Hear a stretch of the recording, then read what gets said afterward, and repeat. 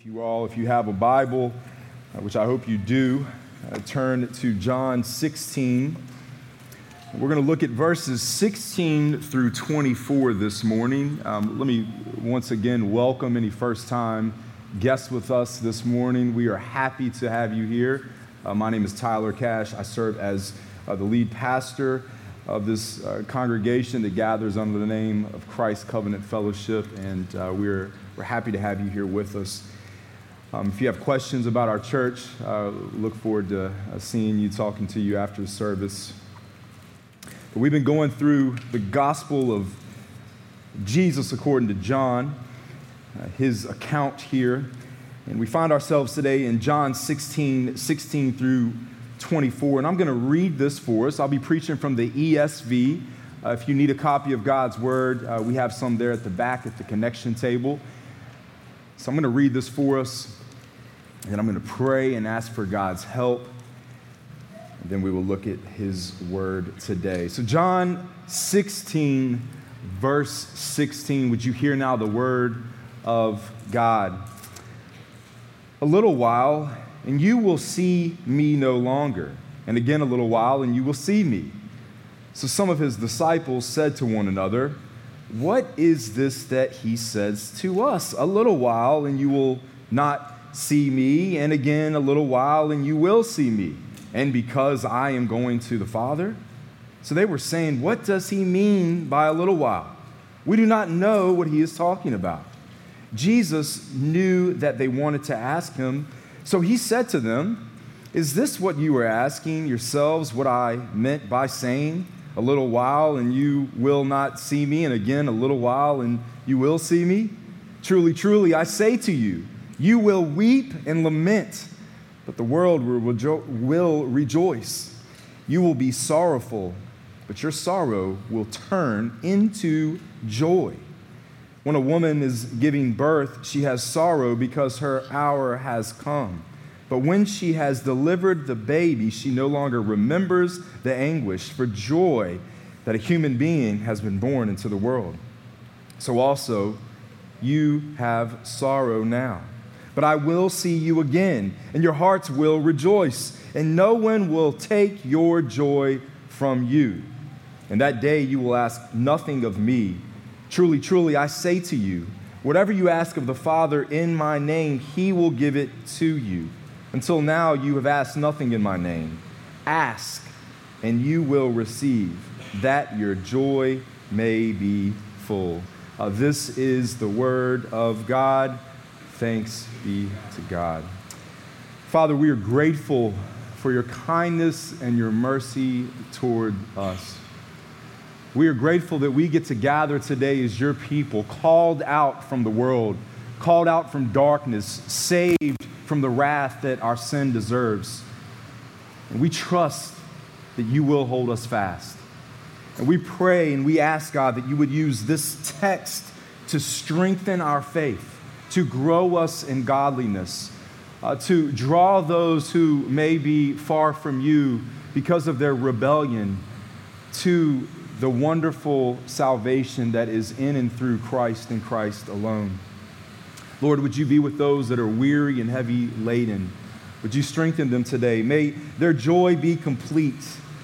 May we see through this text how we are promised eternal joy in and through our Savior, Jesus Christ. Once again, we pray for those that are affected by these fires here in our community. And we pray, Lord, that you would bring a stop to them and that your purpose for them would be fulfilled. And we pray that in Jesus' name, amen. So the title of today's sermon is "The Temporal Sorrow That Produces Eternal Joy." The temporal sorrow that produces eternal joy. And we're going to talk a lot about joy, what joy actually is, and how it can be found eternally in Christ.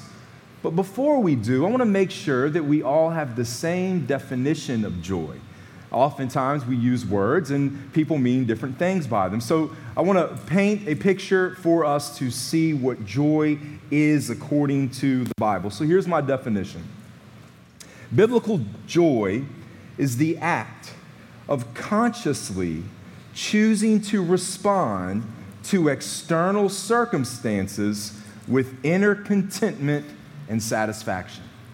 It's the conscious decision to respond to external circumstances with inner contentment and satisfaction. This life is full of temporal sorrows, isn't it? I mean, we've all had things probably this week that we did not like.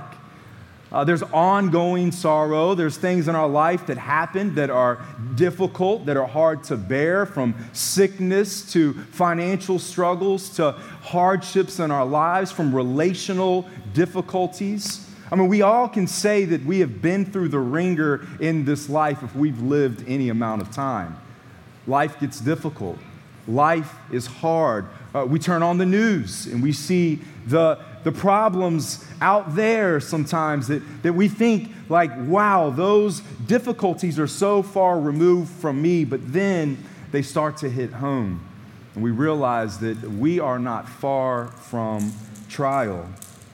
And listen, Christians are not supposed to pretend that everything is okay all the time. God gave us feelings. He gave us emotions. If you read through the Psalms, you'll see the highs and lows of the Christian life. I mean, things get difficult. We are to respond to the difficulties. We're not supposed to retreat to stoicism and just be stoics that never respond emotionally to anything. No, we are given emotions for a reason. But there is a difference between happiness and joy. See, our happiness is based upon our happenings, what's happening around us, what we see in the world, what's happening in the home, what's going on within our circumstances. I mean, that's where happiness is found. But see, joy is something that is internal. It's something that is within us. It is a choice to respond to those external happenings with, I may not like, but I do trust that God's will prevail. And I believe that because of our Savior, Jesus Christ, because of the promise that we have as Christians, that we can truly have eternal joy. I believe that we as God's people are called to have joy, to be a people that are set apart, that look at the things of this world, the trials of our lives, and look to a greater reason for them all. And I believe that this text, these verses in front of us, are a great example of what Jesus instructs us as his people as we get to look back to how he instructed his disciples in midst of their hardest day. We are still here in the 24-hour period before Jesus' death. Jesus has been guiding his disciples, teaching them all that they need to know before he dies, before that they are then left without the physical presence of their Savior. What Jesus does here is he moves from, as we looked at the last couple of weeks, the teaching of the Holy Spirit and how the Spirit is going to come when Christ ascends, and when he sends the Spirit to then be the helper that they need. He says the Spirit is going to be better for you because the Spirit is going to be in all of you. So Jesus' presence will not be limited to his physical presence, his ability to be with a certain group of people. Rather, instead, his presence is with each and every Christian at all time through the gift of the Holy Spirit. Amen.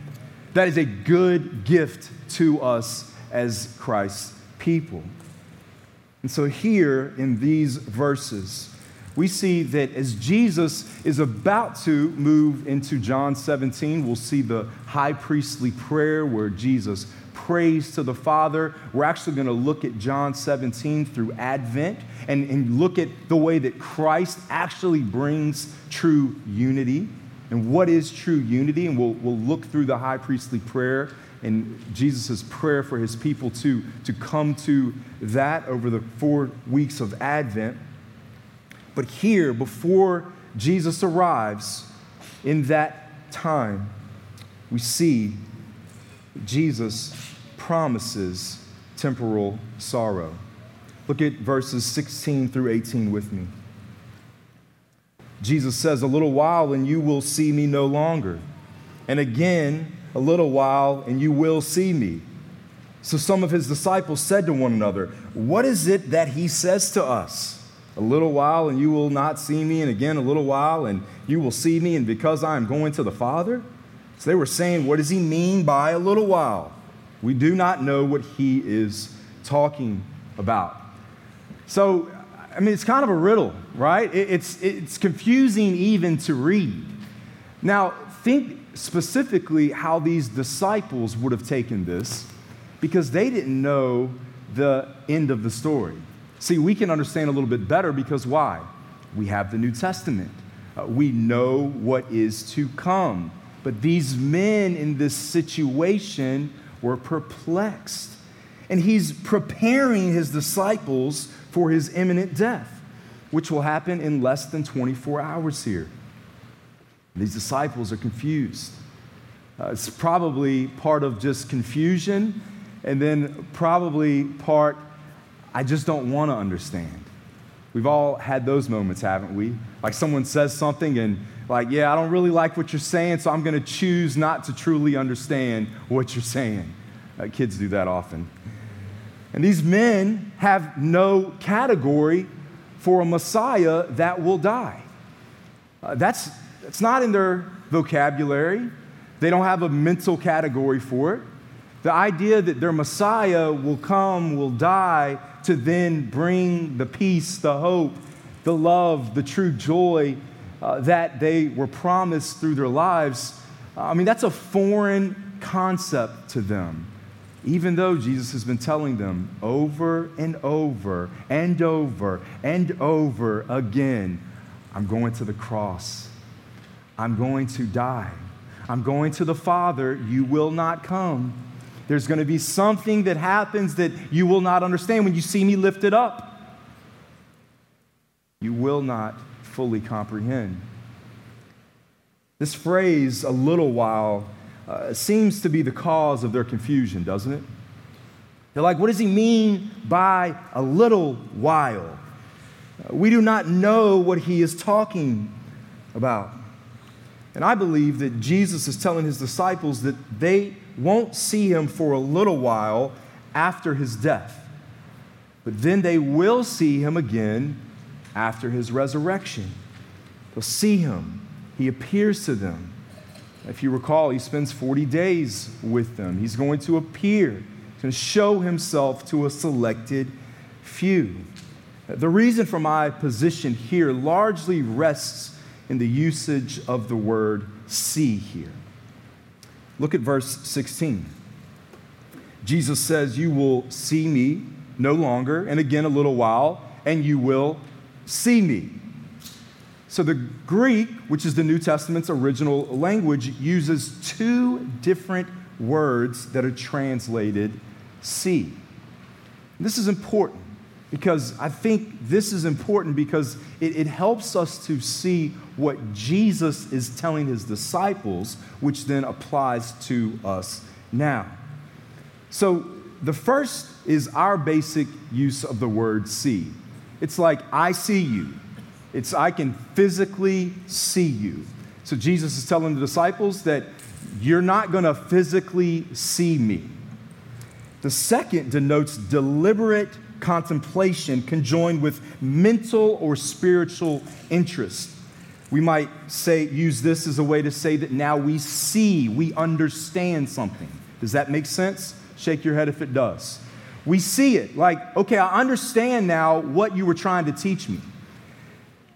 The vision of wondering contemplation in which they observed little by little the outward manifestation of the Lord was changed and transfigured into sight, in which they seized at once, intuitively, all that Christ was, writes one commentator. So they did not understand at first by looking the physical presence of Christ, who Christ was fully. After the resurrection, they could then see and understand who Jesus was. They then see the glorified presence of the resurrected Christ.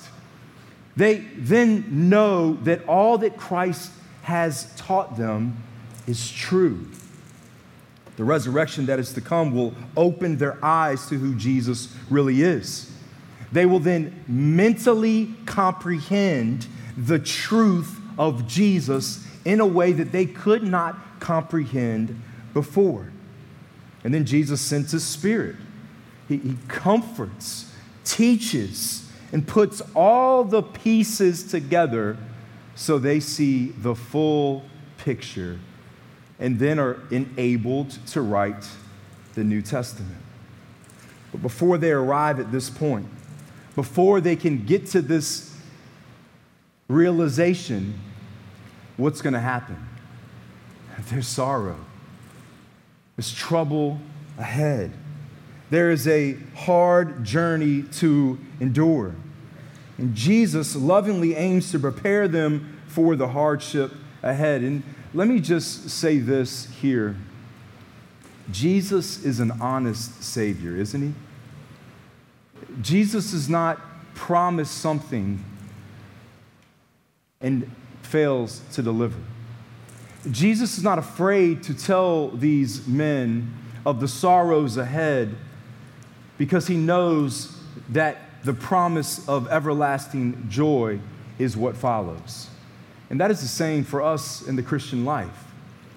No one's ever said, and if they have, they're wrong, that the Christian life is easy. It's hard.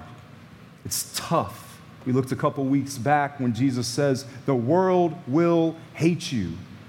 And what that means is that if you are set apart, as Christians are supposed to be set apart, the world is going to look at you different.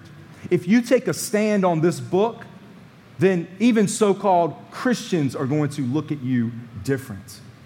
It's going to be trials, tribulations. We live in a fallen world, friends. But there is hope. And there is everlasting joy for those who are in Christ. And Jesus says here in verses 19 and 20, He knew that they wanted to ask Him. So He said to them, is this what you are asking yourselves? What I meant by saying, a little while and you will not see me, and again, a little while and you will see me? Truly, truly, I say to you, you will weep and lament, but the world will rejoice. This is one of those situations where Jesus doesn't provide a direct answer to the question. He doesn't give them the exact answer to their inquiry. Instead, what He does is He tells them what He wants them to know here. He teaches them what to expect while they wait. Man, that's a profound truth that we all need to grab hold. They want to know, like, what does a little while mean, Jesus? How long will this last? Like, how long am I going to go through this sorrow that you speak of? How long are things going to get difficult? And He tells them, here's what you can expect while you wait. He gives three things. One, He says, you're going to weep. Then He says, you're going to lament. Now, weeping and lamenting were terms in the Old Testament that were used for when someone would die, people would weep. There would be an outward expression. Lamenting would be deep sorrow expressed outwardly, a show of deep sorrow, of pain. So this is the outward expression of the pain that they will have. So once again, we see that Jesus doesn't say, hey, don't do those things. He says, no, you're going to have these feelings. You will weep. You will lament. And then he goes on and says, you will be sorrowful. Now, sorrowful means full of sorrow. In other words, it means there's no room for anything else. Like you're going to be so engulfed in pain and internal agony that there will be no room for anything else. It denotes an unmovable internal pain. The point is, this situation would be emotionally unbearable for a moment. It was going to be hard for them to get through. It was going to be a tough mountain to climb. It was going to be a deep valley of despair.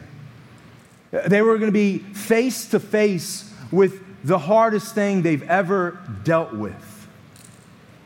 And to add injury to insult, Jesus says that while they are at their lowest, the world will be at their highest. The world is going to rejoice. The world will rejoice at the death of Jesus. See, the world thought they won. They thought, we got him. We put an end to this Jesus guy that keeps pointing people to the true God rather than the laws of the Pharisees, rather than the Roman authorities, rather than the gods of self, the gods of the day. We got him. He's dead. And they rejoiced at that. I want you to imagine for a moment the sadness these disciples felt, the pain that they endured. I mean, their Savior that was promised was gone. Their Messiah, their King, was killed. Their King was unarmed. I mean, they probably felt foolish, like they maybe wasted these 3 years. They probably felt alone. We see that later. They felt isolated. They were scared. And the world was celebrating, and these men were crushed. They were destroyed. While different, there are many similarities for us in the Christian life today. Many similarities to the world's rejoicing while Christians weep and lament. A couple examples of these would be while thousands of babies are murdered in the womb, the world rejoices. Christians weep. We lament. While homosexuality and gender dysphoria are encouraged and celebrated, the world rejoices and Christians lament. We weep. While pornography has become a normal part of our society, Christians, true Christians, should lament, should weep. See, true Christians mourn as we see the evil in the world. We weep and we lament because we know that these atrocities are destructive and are marks of living in a fallen and broken world. Young people, I want you to listen to me and I want you to look at me now. There is a sense that you will go through this world and there are things that you need to feel sorrow for. You need to lament. You need to weep. You need to not rejoice in the things of the world. You need to trust your parents' guidance. You need to trust the biblical instruction. The things that the world celebrates are destructive and will lead to destruction. Trust God's word. If you have parents that are pointing you to Christ, let me encourage you. They are godly parents. Listen to them. Allow them to lead you well. But Jesus ensures these disciples and us that our sorrow is not everlasting. Listen, when I was studying this text last week, it was just overwhelming. There was points in this sermon preparation where I was just overwhelmed by joy that God would give us this promise, that He would tell us, although there are many things in this world that provide the opportunity to weep and lament, to feel sorrow, there is everlasting joy in Christ. It is hope that is beyond anything that we can ever imagine. He says, you will be sorrowful, but your sorrow will turn into joy. That turn into means it will birth, it will become, it will produce. Now, once again, this is specifically related to the disciples and the fact that they will see the resurrected Jesus. Their sorrow is short-lived because what brought them temporal sorrow will bring them eternal joy. For us, we have hope that Christ is alive. Amen? He is alive. We, too, will see Him again. We will see the resurrected Christ. Jesus provides the perfect illustration here. He's the perfect teacher. And what better illustration than what He gives us in verse 21? He says, when a woman is giving birth, she has sorrow because her hour has come. But when she has delivered the baby, she no longer remembers the anguish for joy that a human being has been born into the world. All my mamas said amen. Birth is difficult. It's hard. I've witnessed 3 births from my wife, and I'm just incredibly impressed by her every time I see this. It's a beautiful thing. There's agony. There's pain. There's sorrow. I don't know if I can do this. But then, it's like in a moment, like it's just gone.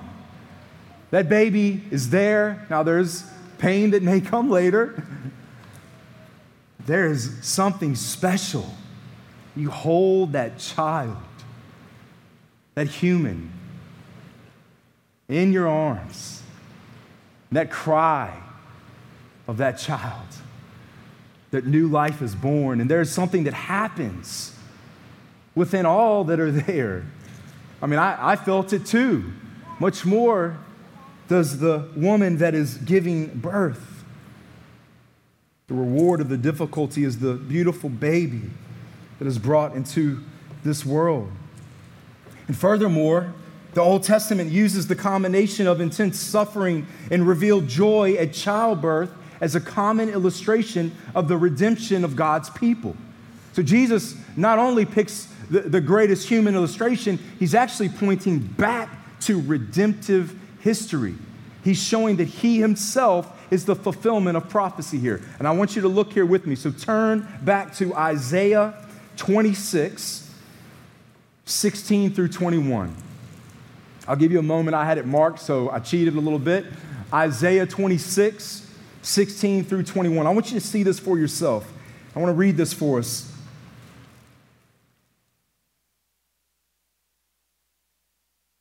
O Lord, in distress they sought you.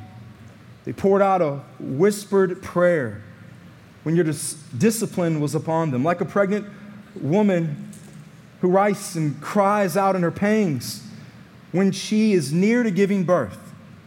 So there's the illustration again. So were we because of you, O Lord. We were pregnant, we were worth, but we have given birth to wind. We have accomplished no deliverance in the earth. The inhabitants of the world have not fallen. Your dead shall live, their bodies shall rise. You who dwell in the dust awake and sing for joy. For your dew is a dew of light, and the earth will give birth to the dead.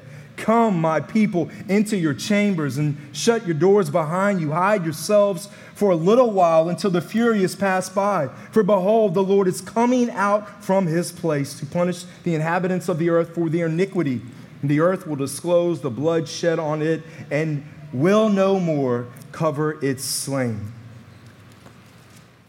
Get this illustration here of God's people being delivered just as a woman giving birth. So Jesus is saying here, I am the fulfillment of this prophecy. I am the one who will deliver my people through my death. The sorrow that is to come, that is like the pain of childbirth, will produce eternal, everlasting joy. And that joy is eternal.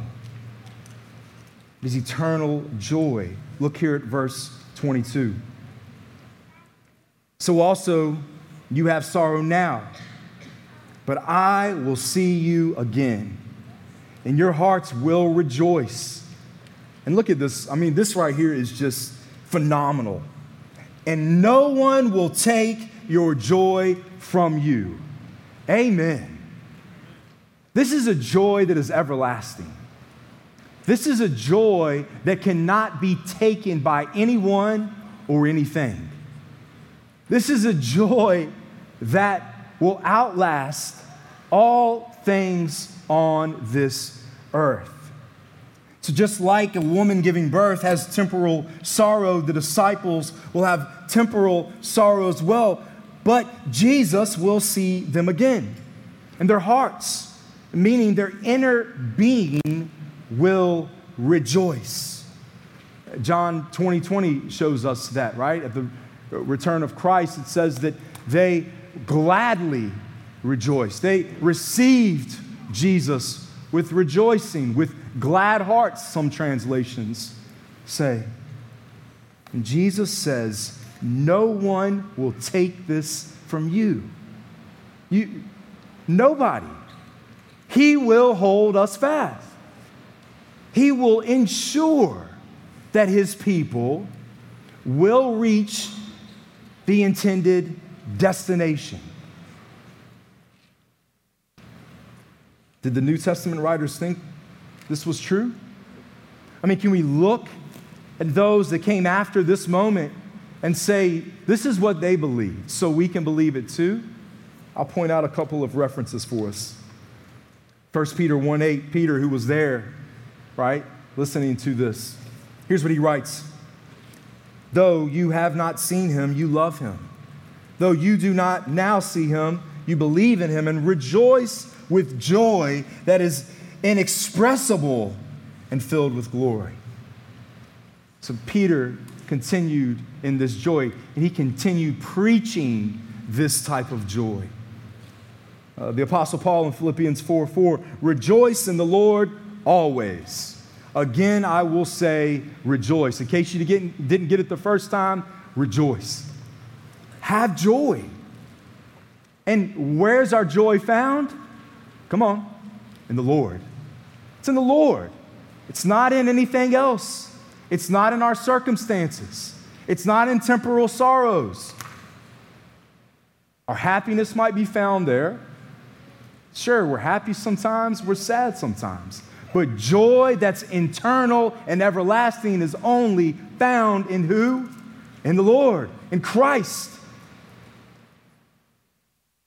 Romans 15:13, the Apostle Paul again, may the God of hope, this is a benediction he's given to them, fill you with all joy and peace in believing, so that by the power of the Holy Spirit you may abound in hope. See, we can get through anything if we have hope, right? If we see like a light at the end of the tunnel, we can get through just about anything. And Christian, let me tell you, there is light. Everlasting, eternal light. Jesus himself is the reward. We've talked about this before, but if you're looking for anything else to be your reward in heaven outside of Christ and Christ himself, God himself, the triune God, then you are looking for an unfound hope. The reward of heaven is God. God is the reward. We get to be with our Creator forever. And if that's not good news to you, you might misunderstand the gospel. Sure, there are many benefits and blessings, but that's the periphery. We have hope, Christ, that we will be with our Savior forever, eternally.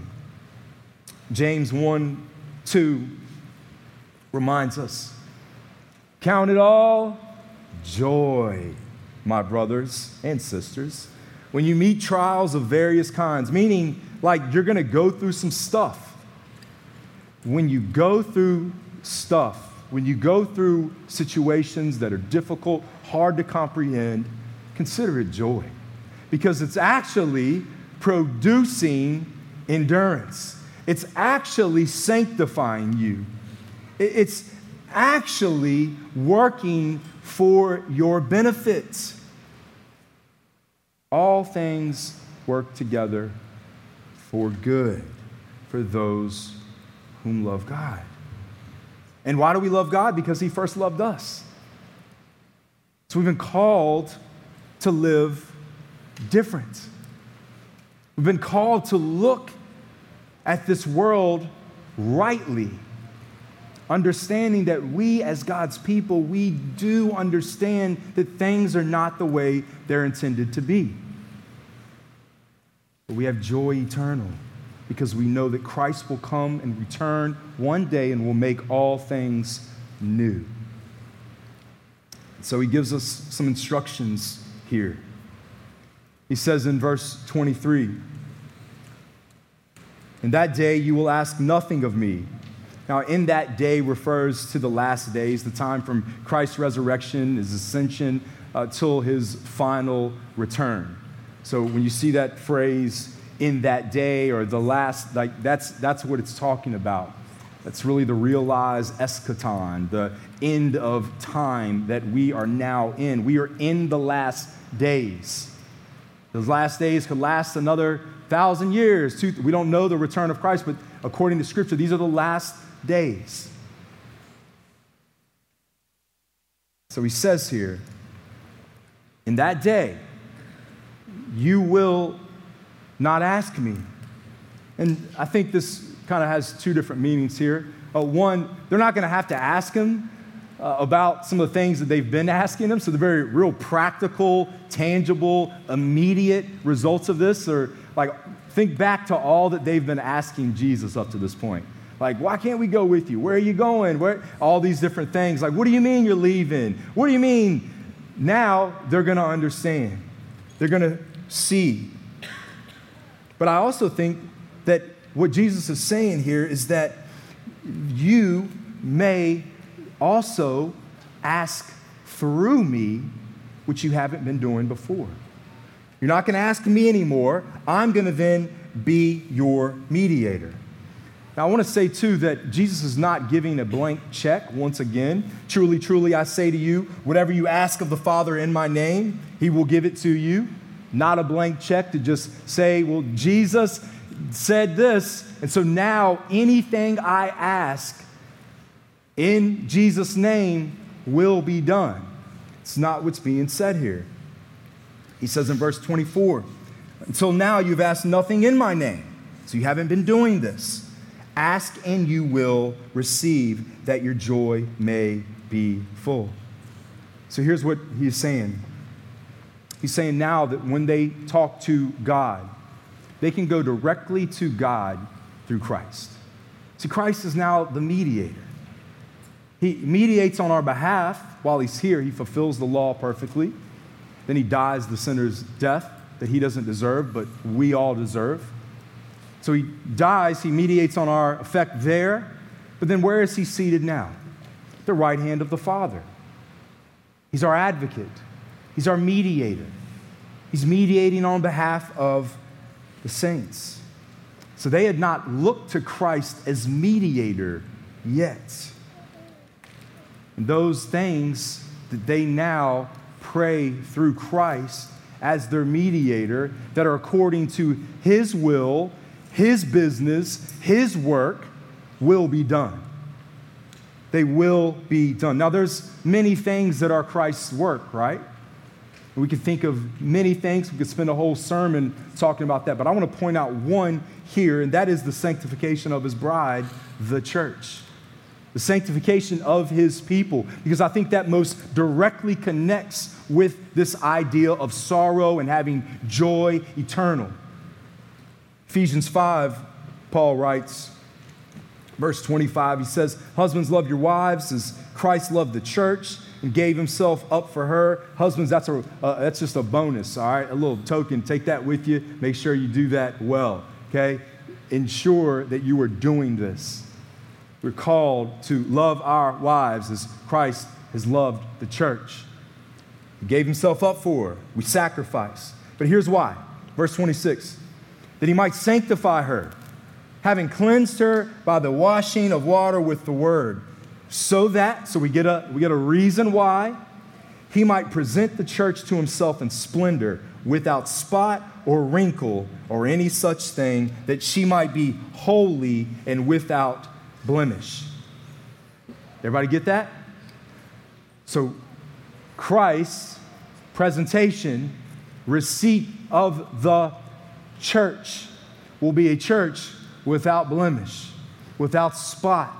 And there's sanctification that is happening. It's only through Christ and his blood, but he's working in and through each and every one of us, through our situations, through the Spirit, to bring us to this point of presentation. We are the bride of Christ. If you've ever been to a wedding, if you're married, there is a presentation of the bride. Why is that? Because it represents here. We see the bride coming to the bridegroom, who's standing there receiving this bride, dressed in white to represent purity.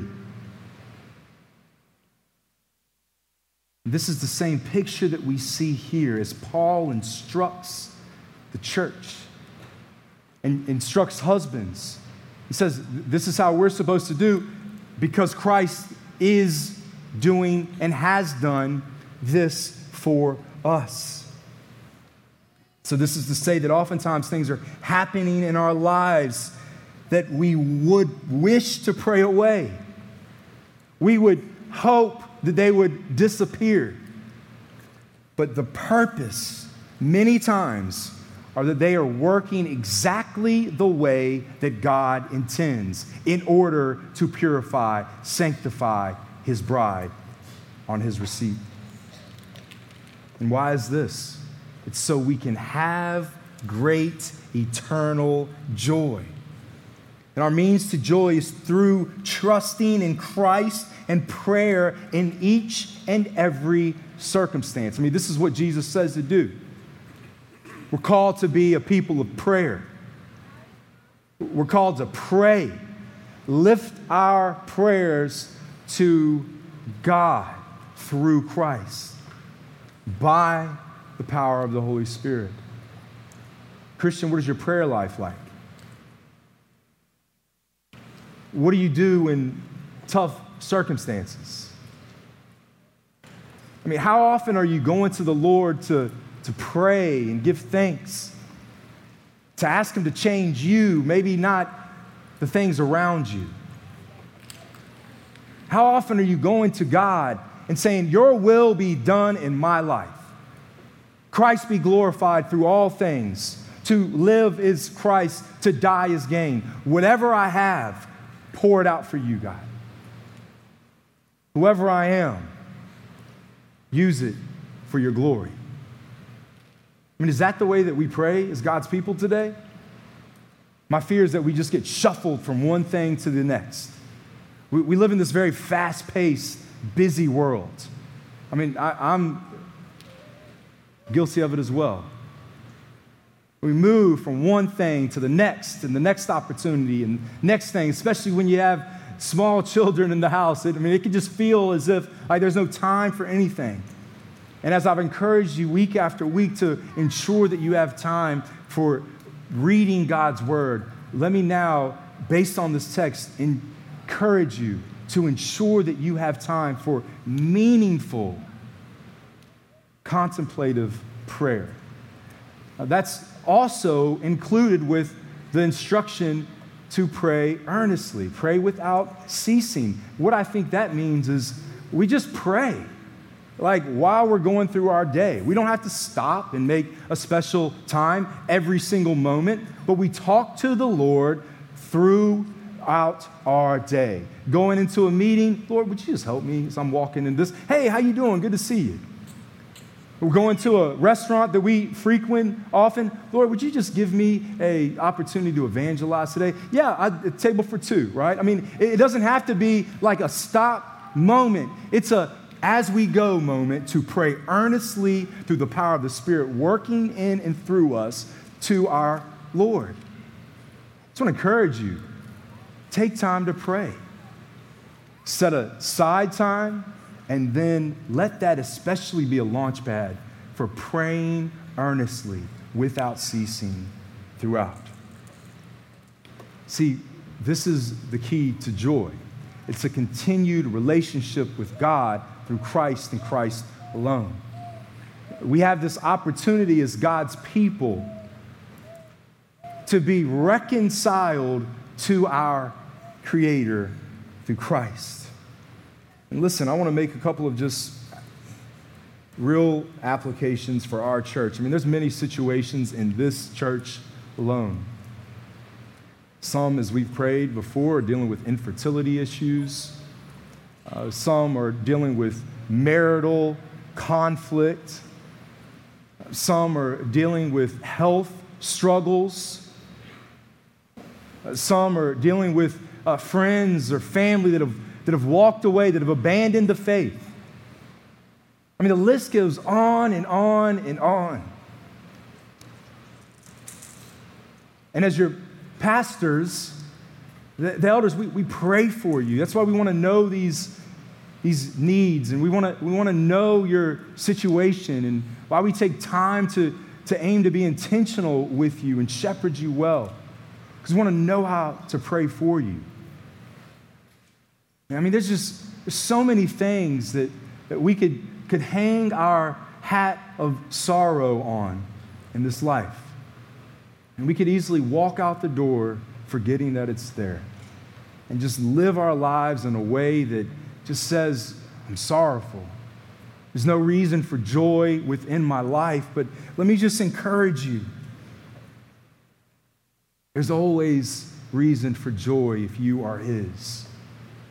I mean, even for those that may not think of any immediate situation in their lives, the famous 17th century philosopher Blaise Pascal once wrote, "Of all the creatures in this world, man is at the same time the creature of highest grandeur and of the worst misery." And here's why. He has the ability to contemplate a better existence than he presently enjoys. Meaning we can always think of a situation better than the one we're currently in. I mean, we can just conjure up sorrow. We can conjure up unhappiness if we think long enough. But my encouragement, my challenge, my exhortation to you is to feast your eyes, gaze upon Christ and Christ alone. In all things, it is Him. I want to encourage you today that because Jesus lives, we can have eternal hope. I mean, the greatest tragedy, the greatest sorrow in all of history is the one thing that provided us the greatest hope, the greatest joy, eternal joy. So how much more can your situation bring joy in a way that praises God? Listen, if there's hope, we can endure anything. And I think as Christians, especially those of the Reformed camp, sometimes we walk around just grumpy people. Always worried about, well, they said this, or I can't believe this. And I'm all about, let's stand for truth. Let's make war against the principalities of the darkness, spirits of this age. But let's not be a people that are grumpy, miserable, and unpleasant to be around all the time. Let's be a people that are obedient to the instruction of our Savior. That we can have a joy that is found in Christ. And because of that, we can live in a way that brings glory to Him.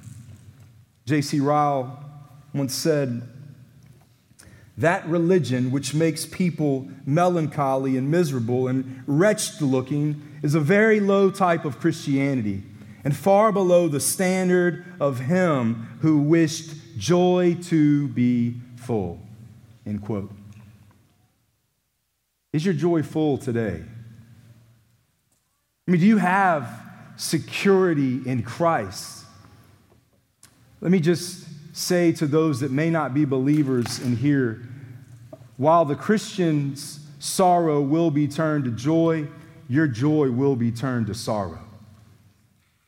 Whatever you may be enjoying in this world, without Christ, you will face eternal sorrow, suffering, destruction, everlasting torment, where the worm will not die, meaning it goes on forever and ever. And I want that for none. I want that for no man, no woman, no child. Where is your hope found? Repent and believe in Jesus Christ today. He is the only hope you have in life and death. He is our only hope. He is the only source of everlasting joy. And so, Christian, rest upon that today. Let that carry you throughout this day and beyond. What a week, right? To have a text like this laid out in front of us. Thanksgiving. There's many things to be thankful for in this life, but there are so many more things to be thankful for as God's people. Amen? Let us live that way. I challenge you this week to not complain about anything. To be joyful. To see joy, to find joy in Christ and what He's accomplished for you. Try it this week. We'll see what happens. We pray. Father, we are grateful for your word. We're grateful, God, that we have the opportunity as your people now, in this moment, to be tethered to an everlasting joy as we are tethered to Christ. It is through Him and Him alone that we can even begin to say that there is hope. I pray for anyone under the sound of my voice that does not know you through Christ, that they have not placed their faith in Christ and Christ alone. God, would you extend your hand of mercy? Would you penetrate their hearts? May they be regenerated. May you give them the heart of flesh today. May they respond to the truth of the gospel, that Christ came to do what they cannot. May they repent and turn away from their sin and pursue the Savior that is everlasting. May we as Christians, as your people, may we live in a way that admonishes and adorns the gospel of Jesus Christ. May we not be a miserable, grumpy people. And when we're asked, may we say we have hope and we have joy because of Christ and Christ alone. And it is in His name that I pray. Amen.